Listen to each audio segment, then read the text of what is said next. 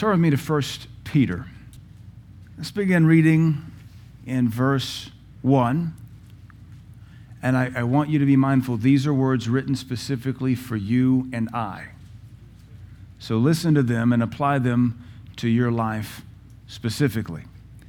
Therefore, laying aside all malice. Now, do you know what malice is? Hurt feelings that acts like a spoiled brat. How many of you ever had your feelings hurt?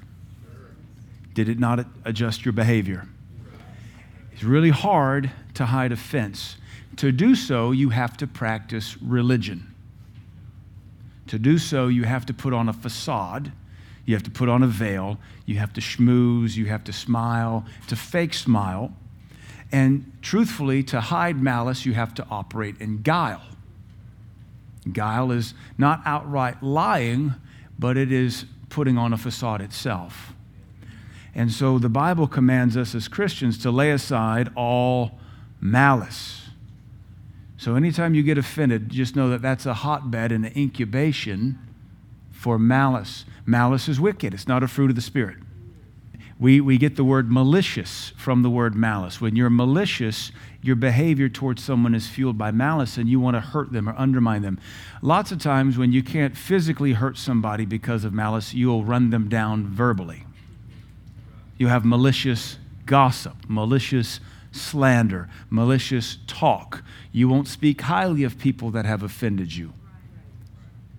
And often, most of the time, when you're immature, the number one person you talk to when you've been offended is not God.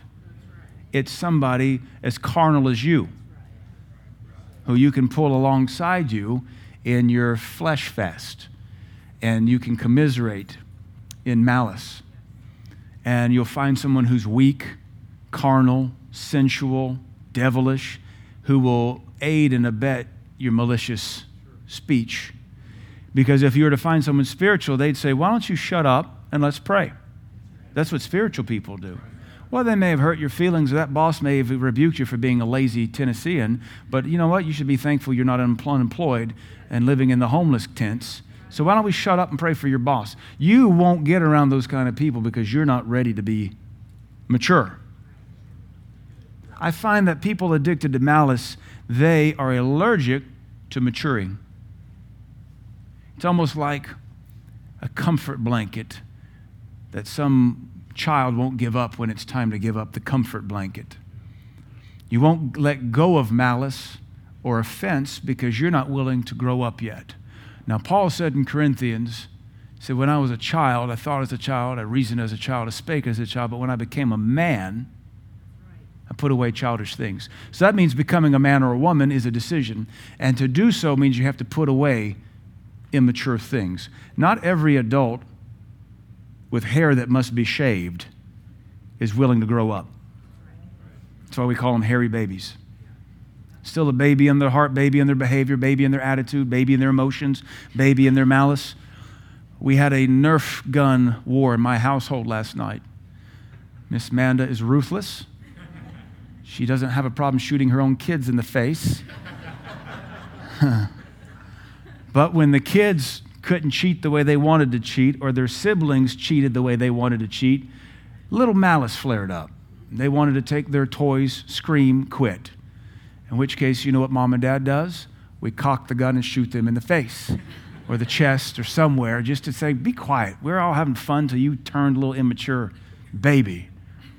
Get your act together. We're putting up the Nerf war. It's okay when you're 4, 8, and 10. But when you're on your own, you can drive, you pay your bills, you're spirit-filled, you're discipled 4 services a week, and you still act this way? What's your problem? What's your problem? What's your excuse? When will you grow up? I am convinced as a pastor, I'm jaded in this regard, some Christians will never grow up. They don't want to. They want to be the focal point of every conversation, every dinner conversation. It's all about them because they're addicted to themselves. The greatest idol of our nation is selfism. It's all about them. They'll never be a servant because it's all about them. Even in their service, it's got to be about them. They got to post it, or they got to get the title they want. They have to get the attention they want. If you were wise, you'd want no attention at all. You would do everything with as little people knowing about you as possible, because you don't really want attention, because the kind of attention this world has to give you is not biblical. When will you grow up and put away malice and hurt feelings? Dr. Barclay, my pastor, because you know I have one, some of you don't. I kind of measure this church between members and sheep pastored. We probably run 250 now with all the children. I don't pastor 250 people. Of the adults, let's see, we have about 100 people under the age of 18. I don't necessarily pastor them. It's not my job. It's their parents' job. That leaves about 150 adults. I probably pastor, honest to goodness, a third of that. So you all come to a strong church, but I probably pastor actually a third of you. It's not a good statistic, but it's better than having a megachurch when you don't even know your people. I wouldn't boast having a megachurch in the day that we live in as if that's something to be proud of. Anyway, when you finally decide to grow up, you won't get offended anymore. Offense is the indicative characteristic that you're yet carnal, immature, and selfish. Now, offense is like drugs. It's going to be offered to you. You can just say no. It's like porn. It'll be offered to you. You can just say no. But some of you are more addicted to offense than others are porn and drugs. Offense is a choice, and you choose to be offended. And the second you allow offense to take root, your life is put on pause in Christ. You go no further. So think about the last time you were majorly offended. If it's not resolved, that's where you stopped growing. Is it 10 years ago, 2 days ago, 5 years ago, 20 years ago? I think there might be some mercy from God in that if I'm offended on the job, I only am hindered on my job, and maybe, hopefully, it doesn't carry over to my church life or my home life or my parenting life. But I believe you can be so offended that the weight of that sin pulls every area of your life down, and you can't advance. Hebrews calls it the root of bitterness that springs up and troubles many, many people, many things. Now, the problem with roots of bitterness is that they're always going to be there, and you have to keep your garden tended. You know, this time of year, you can blink twice, and all of a sudden your flower bed or your garden's overtaken with weeds that weren't there Saturday. Same with our heart. And if you sit on it another week or two, you could possibly lose the whole garden because those weeds will take over, and all it took for you was to do nothing. Amen. And all your momentum was lost because you were too lazy and immature to do something about the weed of offense. Now, you can get offended for a lot of different things. You can get offended because someone called you a racial slur. Grow up. You can get offended because somebody makes fun of your weight. Grow up. You can get offended because somebody pokes at your kid. Grow up. You can be offended because your spouse mistreated you or said something you didn't like. Grow up. You stick with the Word of God and you speak to your emotions.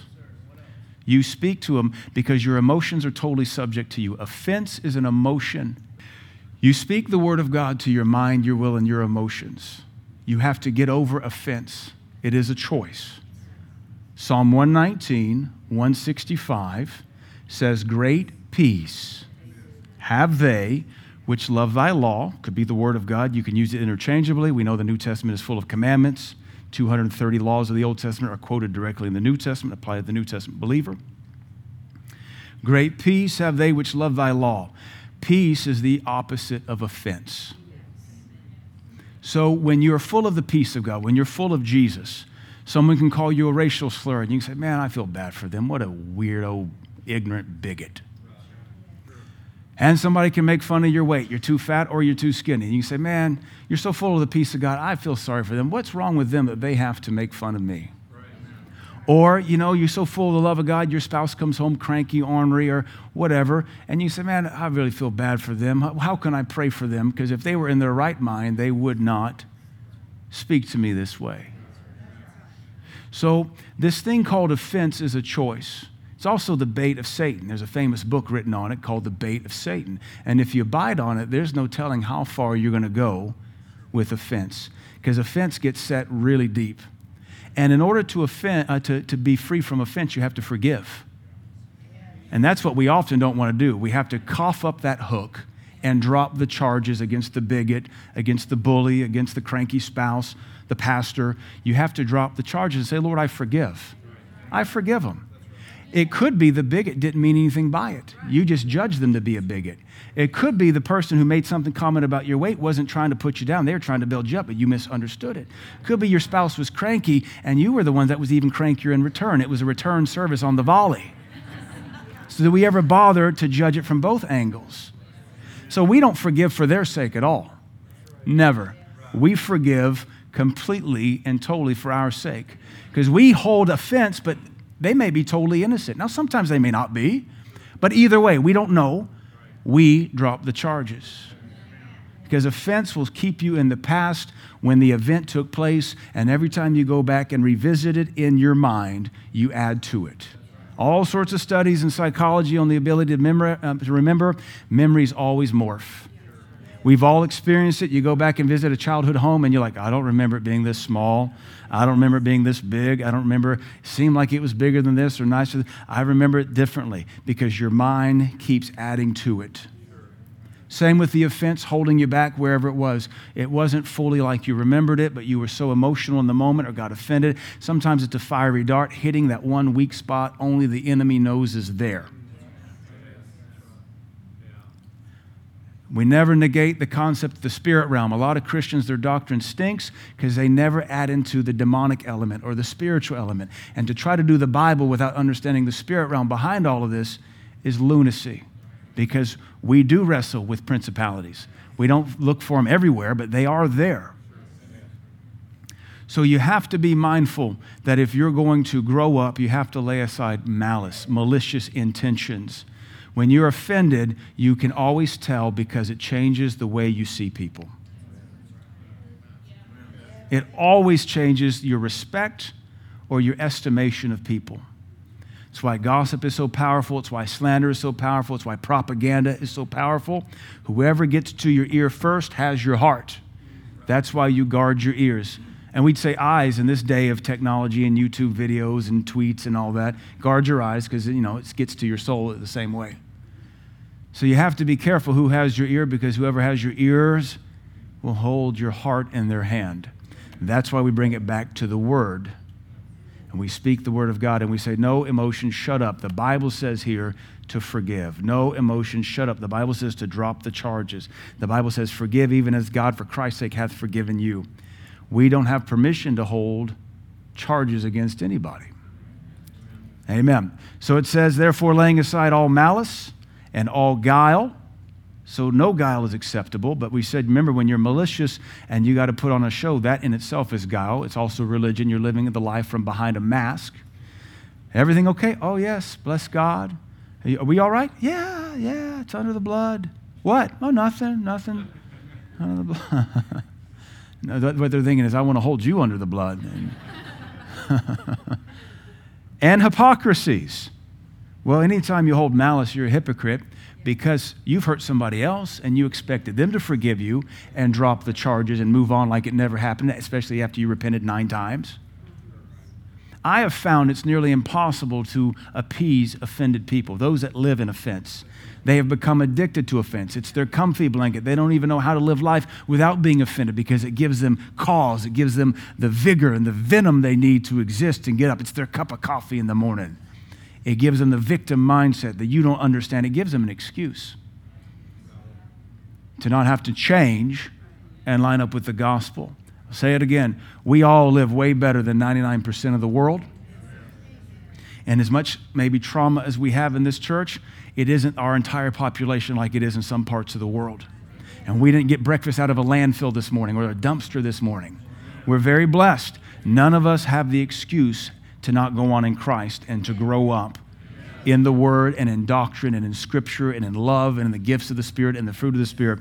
The only reason Christians don't grow up is because they don't want to.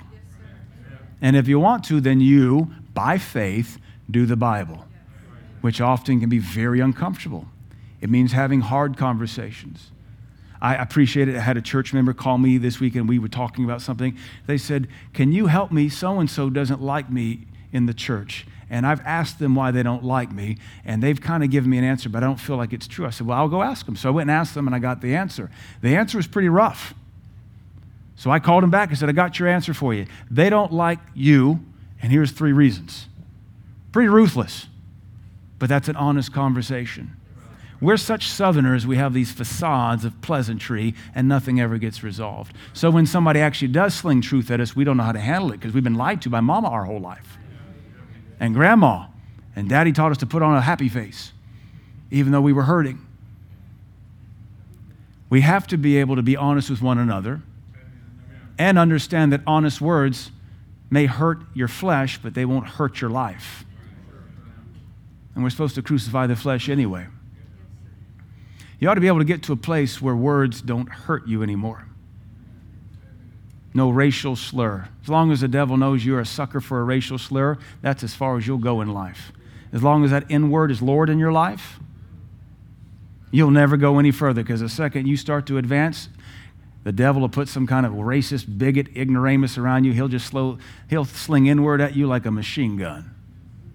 And you'll never go any further, because then that demon will reactivate your racial animosity, your offense, and your victim mindset, and then you have to start all over again. If it's mommy issues or daddy issues, if you don't ever get the victory over that, the second you start to get momentum, the enemy will activate daddy and mommy issues. Fear will creep in. You won't want to be open to anybody because of the way mom or dad treat you, etc., and you'll fall apart. If it's any other issue, if it's a word that hurts you, if it's a statement that hurts you, if it's an expression that hurts you, why do you have more faith in that than you do the Word of God?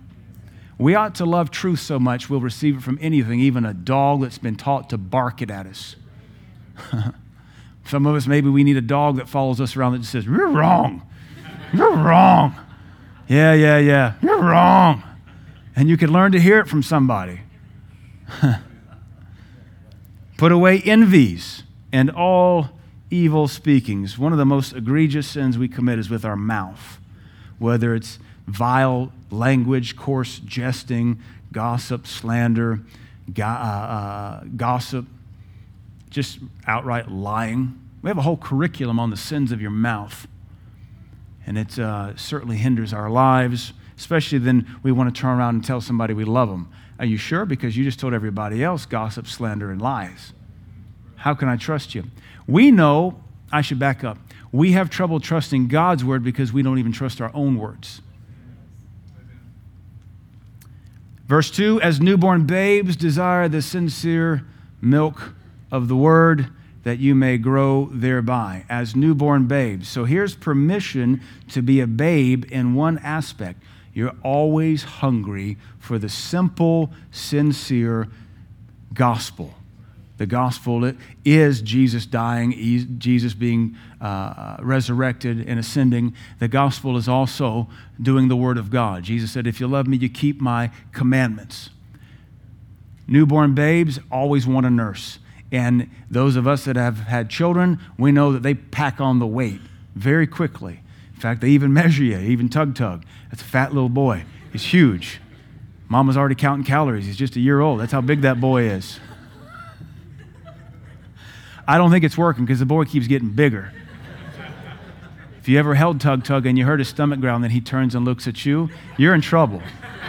He's going to eat your nose. He's going to grab an earlobe. That kid's... Don't stand between Tug and food. It's a big boy. But babes are hungry. All they know, their nature is hunger, eat. And that sincere milk has so much fat in it. They pack on the weight. It has the nutrients, the vitamins. It fortifies them. We don't stay there. But this is a place where the scriptures call us back to a simplicity. The sincere milk of the word, that you may grow thereby. If so be you have tasted that the Lord is gracious. Verse 4, to whom coming unto the Lord as unto a living stone, disallowed indeed of men, but chosen of God and precious. Verse 5, you also as lively stones are built up a spiritual house. Now here's the frustration of a pastor Every pastor's job is to take the individual who is the lively stone and use you to build up a spiritual house for God. Ephesians 2 calls it being built up a habitation for God through the Spirit. We come together to make a habitation for God. That requires helps ministry. It requires bed babies and toddlers and security and van ministry, everything that comes together so we can come and corporately assemble to become a habitation for God through the Spirit. When this church is empty, there is a residue anointing, but when the church is full, there's a greater anointing of God because God falls and inhabits his people like he did in the tabernacle, like he did in the temple. Moses would go into the tabernacle of congregation and God's presence would come down. Moses would leave, God's presence would go up. Same with the temple. God's presence would come down, they'd be done, God's presence would go back up. God's presence comes here when we come together as lively stones to be built up, a habitation for God. This allegory makes all of us a lively stone, which harkens back to the building of Solomon's temple. The frustrating thing for a pastor is God gives me raw building material, and my job is to chisel and saw. And when you're immature, chiseling is ouchy. And yet, I have the blueprint, as do you. It's called the Bible. And I've got to figure out where you fit in this holy habitation by recognizing the grace of God on your life, your talents, your abilities, where I need you at the moment, what God's doing with us, and be able to chisel. It becomes very maddening when you chisel someone who claims they want to build the kingdom and they get offended when you point out, I'm going to knock off this little selfish thing over here because it doesn't fit with our blueprint. And I go, tink, tink, how dare you, pastor? Well, I'm sorry. You already said you want to be part of the kingdom. Amen. You said with your own mouth, I'm just judging you by the words like my Savior does. Out of your words you'll be justified, out of your words you'll be condemned. By the words of your mouth you'll be condemned. You said you want to be a part of us. You know our standard. You know what we're trying to do here. I just need you to be smoother on that side. Chink, chink. Nope, stop. How dare you, pastor? How dare you touch that sinful, carnal, selfish aspect of my life? Well, I'm sorry, you don't know your job description. I do know yours and mine. We're to be built up, a habitation for God and the Spirit. So if you can imagine a big construction site, we have Jesus Christ, the living stone, the cornerstone, disallowed of men but chosen of God, indeed and precious. He's in his place, and we're told to be like him.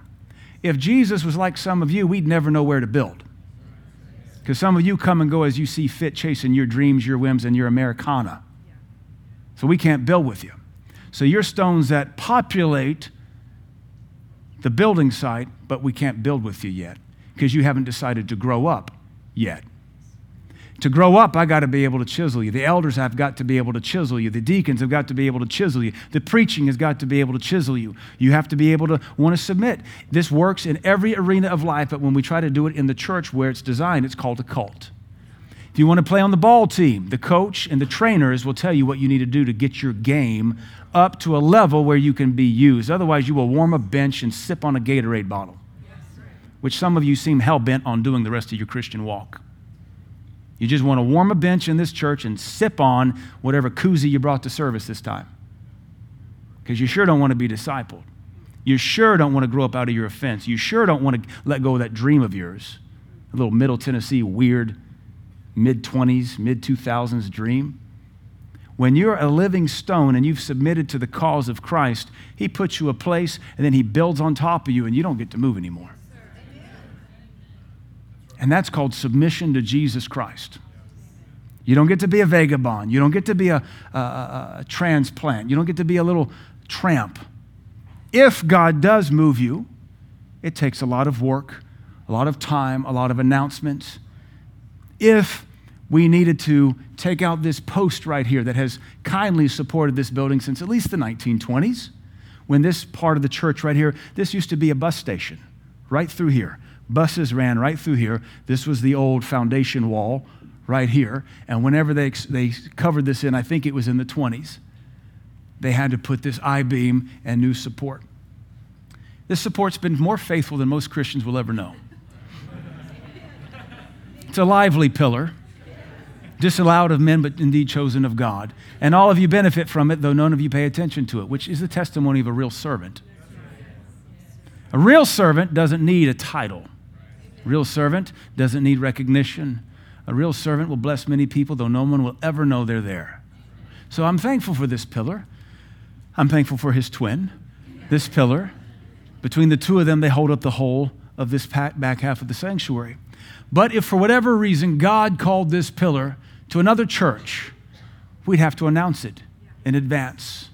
Say, hey, you know what? God has called this pillar here to another church. We feel good about it. The elders feel good about it. The deacons feel good about it. We've prayed with them. It's been about 6 months in the planning. So coming next week, the sanctuary is going to be a mess. We got to put some jacking around this because we got to take them out. But we also have to replace them. And so it's going to be a little chaotic, a little hectic as we transition and send Brother Pillar off to the first church of the move of God by the brook, by the way, by the creek, in Christ. And God has already answered our prayer, and we're promoting brother so-and-so or sister so-and-so into this position of leadership. And so it's going to be a smooth transition, and we're all going to be able to rejoice about it. This pillar doesn't just to get to disappear like a teenage brat and just say something as carnal as, well, I got offended and I'm not coming back. That's a baby. But God made babies smart. They can't run. They can't even crawl.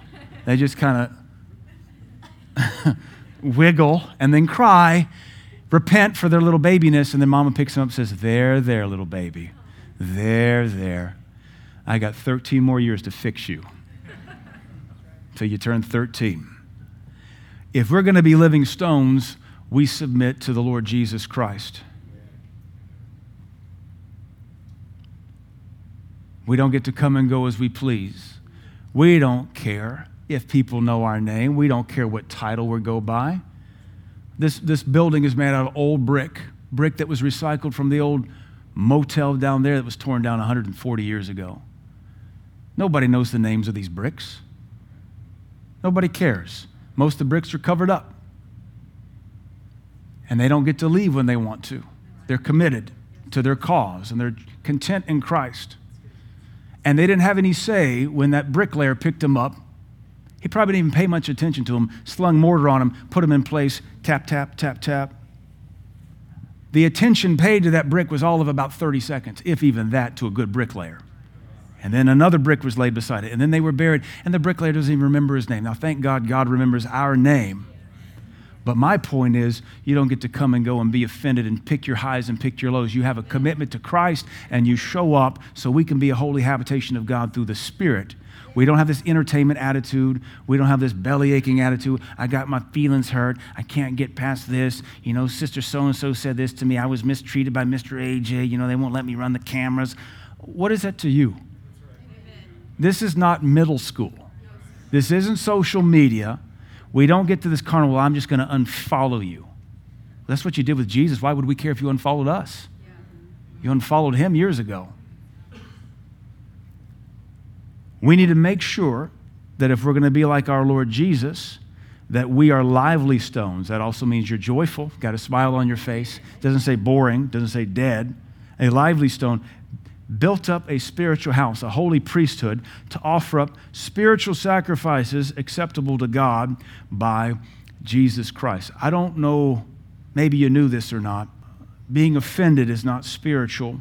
Being offended does not build a holy priesthood. Being offended does not help make a spiritual house.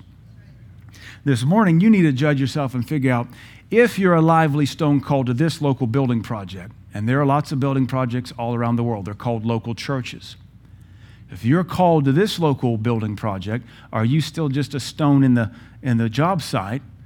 And that's okay if you just got here and we're figuring out where to put you.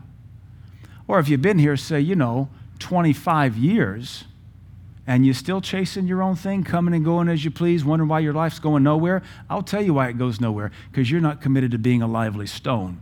You're still believing that you're a stone that can just roll anywhere you want to and find the blessing of God wherever your little career takes you. We don't chase careers. We've been taught better than that. We don't chase the money.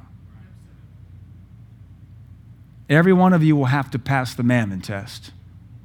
And that's where your boss threatens to fire you if you don't take his transfer, when you know full well you're called to this church or that church. When I was a youth pastor in Knoxville, I had a very up-and-coming, flourishing career in geology. As part of the upstart of an international firm, I was the second geotechnical hire, and they were hiring people from all over very quickly, very international team.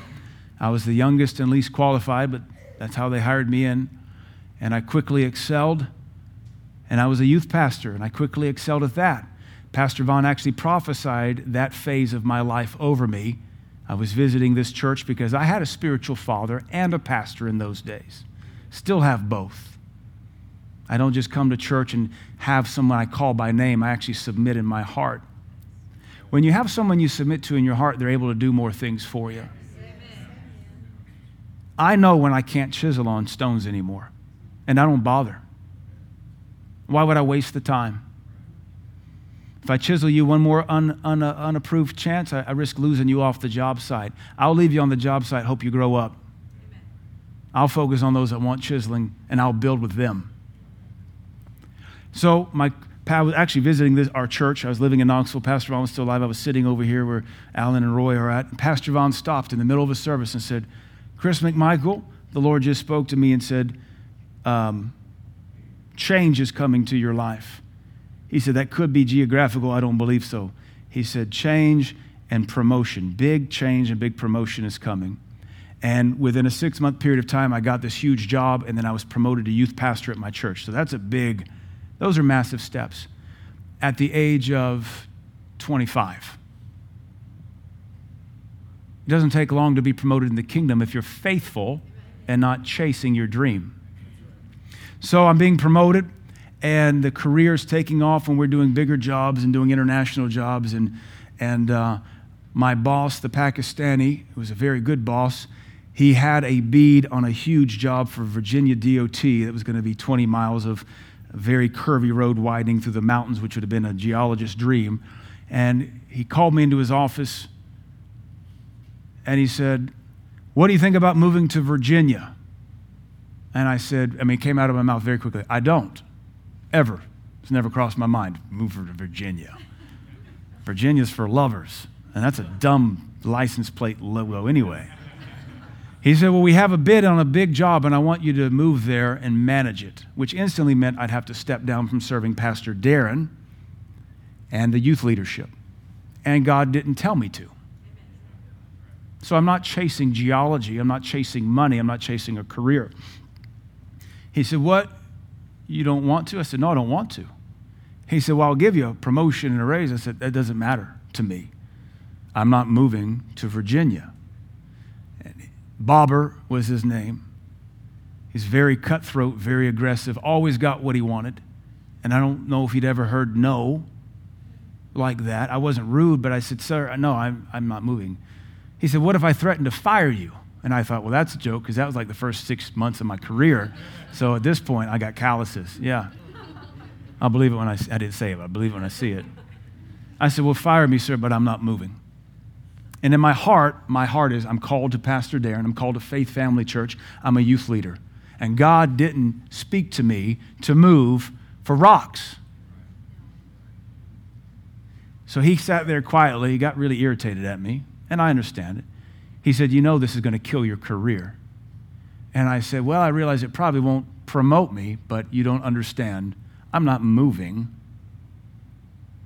for a job." I didn't explain to him. He was a Muslim. He might have understood it, but I didn't explain that I'm a youth leader and I'm called to a pastor, and God assigned me to that pastor, and I'm helping him build his church, and I'm helping him build his ministry, and I'm helping build the kingdom. And well, the meeting was done. He was angry, and I got really nervous, because the Spirit of God leaves you nervous when you stand bold like that. And so I began to go through the Rolodex of mine. I could call Salisbury at S&M. He might hire me. I can call over at Law. I could call over. Maybe these guys would hire me. I could call Geotech back. They might hire me. So I start working up. And I was nervous for about a week or 2 or 3, and then nothing ever happened. Nothing ever came of it. I was never approached again, and even 10 years later, they never got the contract. I'm convinced if I had said yes, we would have gotten the contract and I'd have been out of the will of God. Now, God's merciful. I could have moved to Virginia and been so absolutely miserable, put in a 2-week notice and said, I'll go flip burgers back in Knoxville to serve Pastor Darren again. But I passed the Mammon test, and money has never moved me since. Every one of you is going to have to pass that test if you're going to be different than the way America makes people. This nation runs on money and careers and dreams and ambitions. It's called the American dream. 6 billion people are trying to get in on it. You have to decide, I am a stone assigned to a building site to build a holy habitation for God in the Spirit, and if that's where I'm called, that's where I'm going to be. And it's not enough to sit on a pallet of other bricks. Everybody ever seen one of those job sites? The house is finished, but there's still two rick of brick laying there, big old pile of siding. There's always, every job site has a huge pile of sand somewhere. And you know the contractors don't even bother to dispose of the cement bags. They're just blowing through the neighborhood because that's how Cookeville rolls. Yeah. Some of you have come to this church 25, 30 years and you're still on the pallet. And you did good by getting to the right job site. But here's the question I ask everywhere I go, and I pose to all my ministry friends, and we talk about it. If every stone in this church was you, could I build anything with it?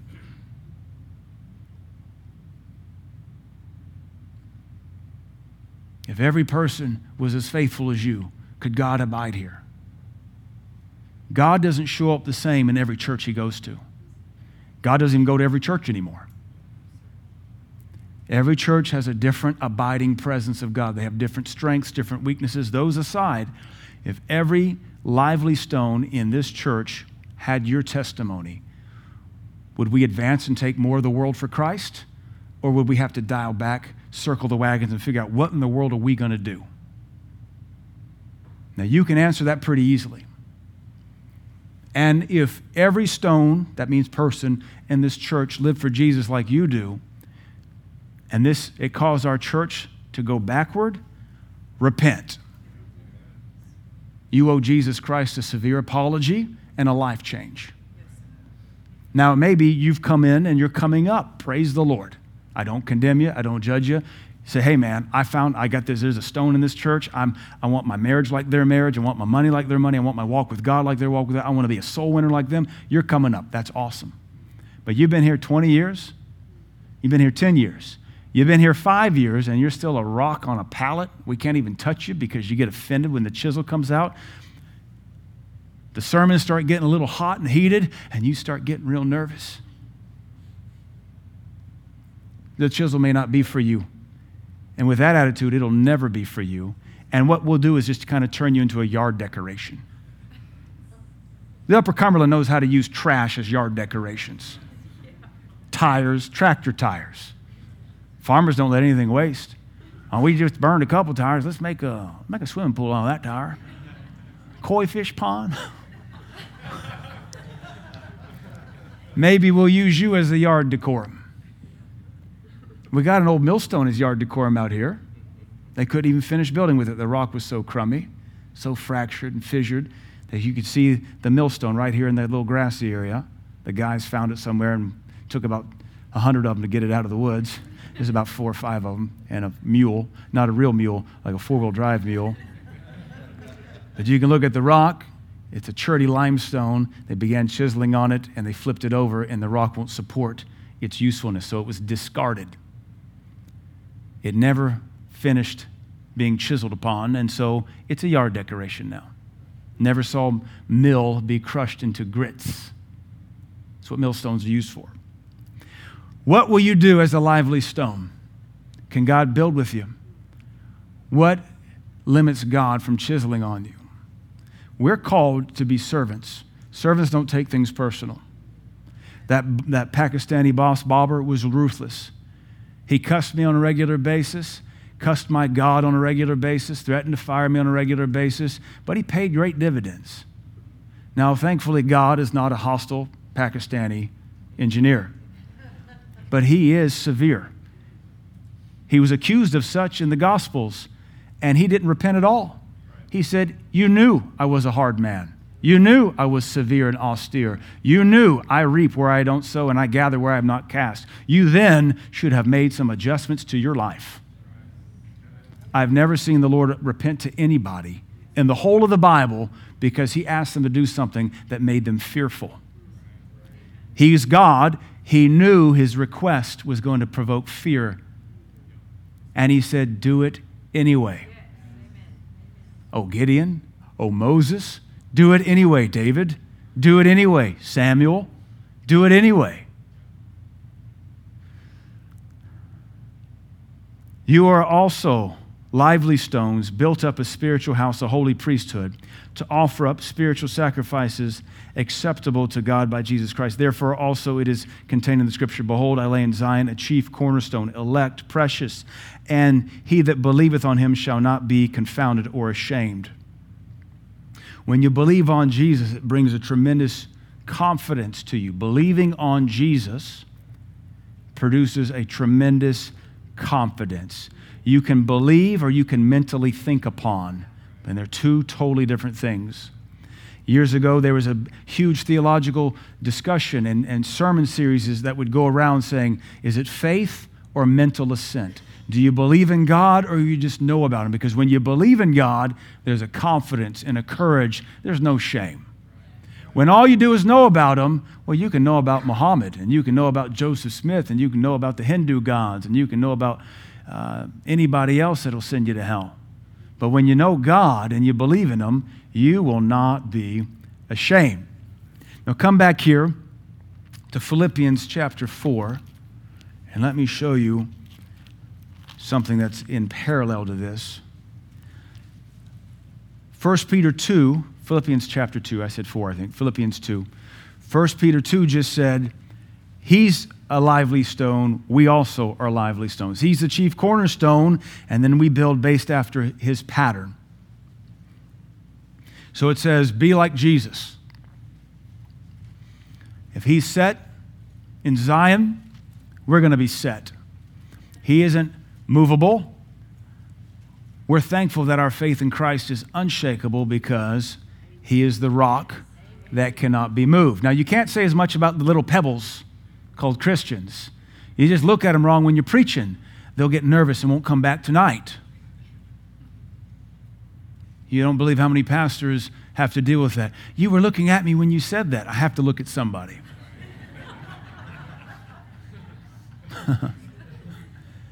Well, we talked about it 7 months ago, and you brought it up this morning. Sweetie, I have hundreds of conversations every day. You remember the one I had with you because it's the first time you've talked to me in 6 years.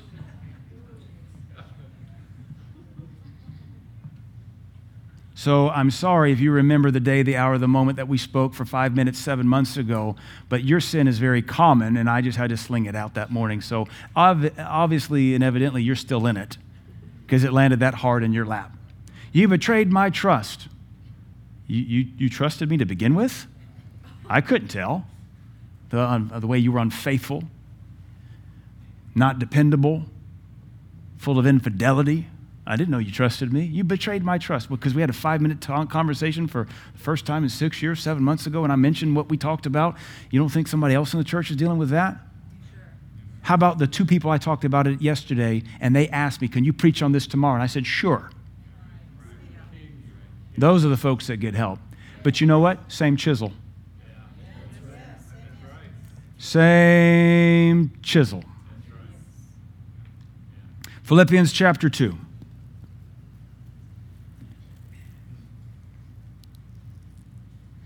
Verse 3, let nothing be done through strife or vainglory. Anywhere there's strife, run away from it. Anybody that produces strife, mark them, have nothing to do with it. Vainglory means you do it so you can be seen. Insecure people do things to be seen. Insecure people want the biggest title on their emails and the biggest title on their business cards. They might as well just say, biggest daydreaming grand poobah, chief sultan in charge. Nobody cares. Nobody even reads your email tagline. I don't even know what it's called.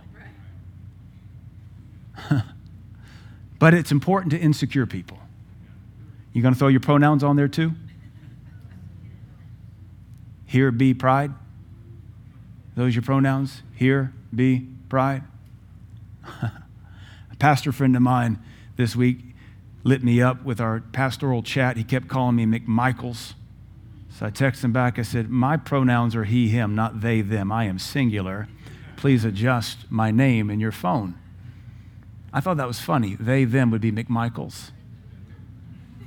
He thought it was funny. Apparently you guys don't get pastoral humor. I am a McMichael. I am a he, him, singular. I've never been confused about it. I stand to P. That clears it up for me. I need to put that on a bumper sticker. I stand to P. That's clear enough for me. We can have pink ones that say, I squat to P. Clear enough for me.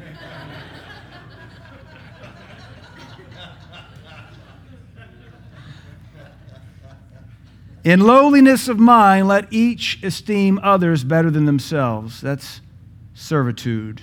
When you're a lively stone that's never moved off the job site to a position of usefulness, you're still just living for yourself.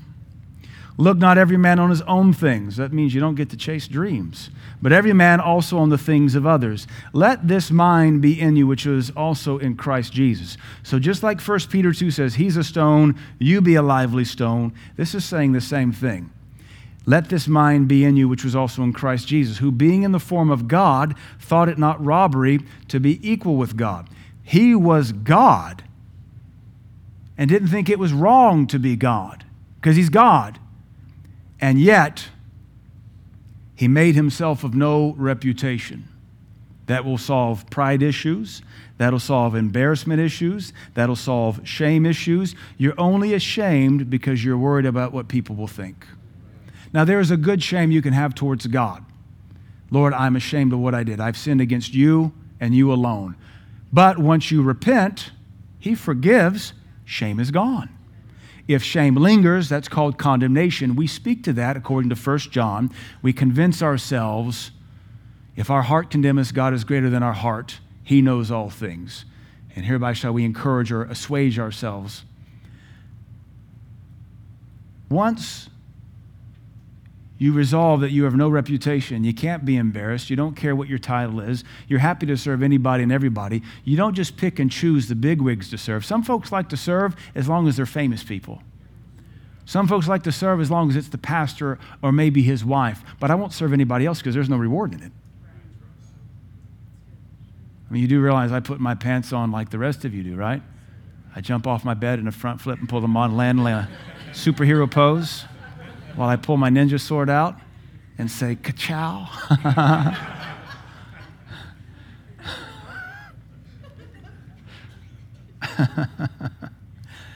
Yeah, no reputation. He took upon him the form of a servant and was made in the likeness of men. He did not think it was robbery to be God, but he decided to take upon him the form of a servant. He had to be stripped of some things. We know he lost his deity or that in that regard. Now, we don't deny the hypostatic union of God. He was fully God, fully man. But we know he was born of a virgin, the seed of Abraham, and all points like as we, tempted like as we, yet without sin. But he had to lay aside his deity to take upon him humanity. You're going to have to be stripped of some things too. He was never sinful. Chiseling gets sin out of our life. He never needed to be chiseled like that. He did learn things by going through suffering.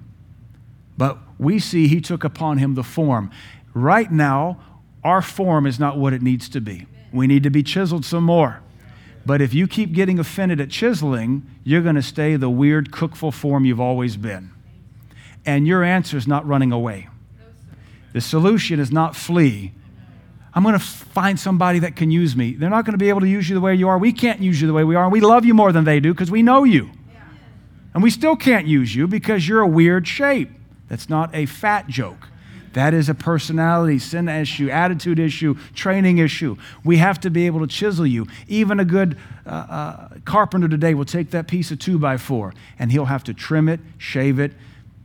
If it's a real tight fit, he'll get it, he'll chisel out, he'll hand chisel it so it fits right where it needs to. The building materials have to be shaped for the carpenter. Very rarely do you pull a 2x4 out and say, that'll work just like it is.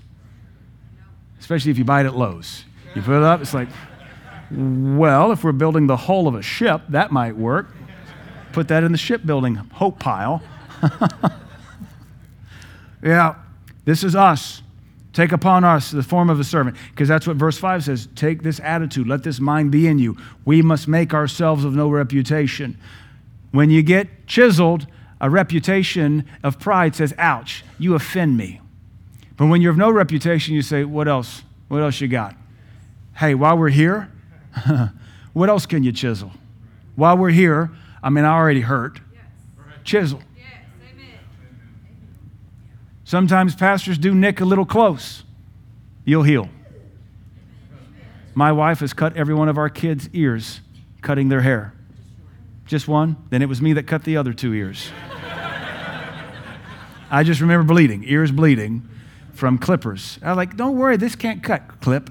Ooh, I'm sorry. Those do clip. Those clip little children ears. They've never clipped my ears.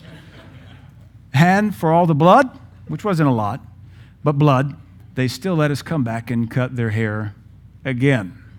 Because it wasn't intentional, it was an accident, and they'll heal. You and I have to be submitted to chiseling so we can be what God needs us to be. Every local church needs all their people being lively stones that have been chiseled to be what needs to be. Again, ask yourself, if every stone here was as dependable as you, as polished as you, as faithful as you, as spiritual as you, as mature as you, would this church go up or down in what it can do for Christ? If everybody was as faithful in their giving as you, faithful in their praying as you, if every one of our marriages was like your marriage, would that help the body of Christ or hurt the body of Christ? Now, thankfully, we that are strong bear the burdens of the weak. That's a biblical commandment, but we don't do it forever because you're supposed to grow up at some point. We don't stay children. We don't stay offended. We don't stay babes. We don't stay carnal. We don't stay emotional. We grow up so that God can do something. He took upon him the form of a servant, was made in the likeness of men, and being found in fashion as man, he humbled himself. So there's a lot of coming down. No reputation. Took upon him the form of a servant, humbled himself, became obedient. What we see with God Almighty in the person of the Son, Jesus Christ, is down, down, down, down, down. Ultimately down into the grave. And because of all that submission, all that humility, all that selfless servitude, he could be resurrected and given a name above every name. What if every one of us had that attitude as a lively stone? What if this was a local house built out of humility and selfless Christian devotion? Not chasing dreams, not chasing careers, not chasing Instagram accounts, chasing God. Chasing the Lord Jesus Christ, submitting to the chisel of the word, the chisel of the sermon, the chisel of prayer, the chisel of the presence of God. God chisels us by the boss. The boss will chisel you. The professor could be your best ally and look at you and say, you're lazy and you're going to flunk my class. And that'd be the voice of God for you. Or you can cop a little attitude. Well, who do they think they are? They don't even like my God. Well, they're helping you by the hand of your God. He became obedient unto death, even the death of the cross. Therefore, God also hath highly exalted him and given him a name which is above every name. He doesn't need it on business cards, by the way. That at the name of Jesus, every knee should bow of things in heaven, things in the earth, things under the earth. I want us to see this morning, church. We've got to get over our offense. We've got to get over our pettiness. We've got to become a servant that serves everybody. Not just, we don't look for opportunities or be a servant of opportunity. Serve when the time is opportune. Serve when I think there's a reward to be had now. Serve because it helps me brown nose and schmooze. How about serve the widow? How about serve the person who can't repay you? That sounds like the book of James to me. How about serve those in need? How about don't just open up the door for Miss Manda, open up the door for the mamas carrying in their babies. To me, this is common sense. Unless we're stuck in some kind of redneck, religious, brown-nosing vibe. That's why we got the chisel out this morning, to chisel off some of the stuff. And once you're set by God, you don't get to come and go as you please. God sets you in a place. And God will take you somewhere else. We have no problem with it. But like this pillar, You don't just disappear overnight with a 1-week notice. When all the work we've ever done around here, remodeling all 20,000 square feet of this historic building, it took sometimes the better part of a year to plan, and then sometimes the better part of a year to execute. And we were all aware of it and all felt good about it, though we were angry in the moment. It's costing me weekends and money. But now look at it. God didn't need it, but it benefited us. Took true service. So be mindful. The enemy has your number and will look to offend you. Now let me give you a word on this thing called offense. I think I'm far enough removed past it now to show you how this works. Let me get a little spooky on you. We don't forget there's an enemy that launches fiery darts at us. Some people have gotten really good at holding up the shield of faith. Their mind is so still, when a fiery dart comes, they can recognize it instantly and say, shut up, devil. Just like being totally happy and then some voice say, drive your car off this cliff. No, I just bought this car. Why would I do that? Much less as a cliff and death.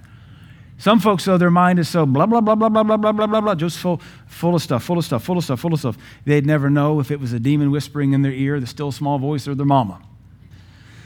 All right, well, I think that's enough for this morning. So the lesson is this: get over your offense. It's a violation of personal pride. So wherever you're offended at, Dr. Barclay would tell you that's where pride has gripped you. Pride comes in many forms, but figure out what it is and reject it, repent of it, and also know that when you get offended, especially at your church, your pastor, your elders, or even the gospel, all chiseling in your life comes to a screeching halt. Can you afford that for 10 years? When you get offended at your spouse, your marriage ceases to advance. Can you afford that? No. So then we don't give place to it.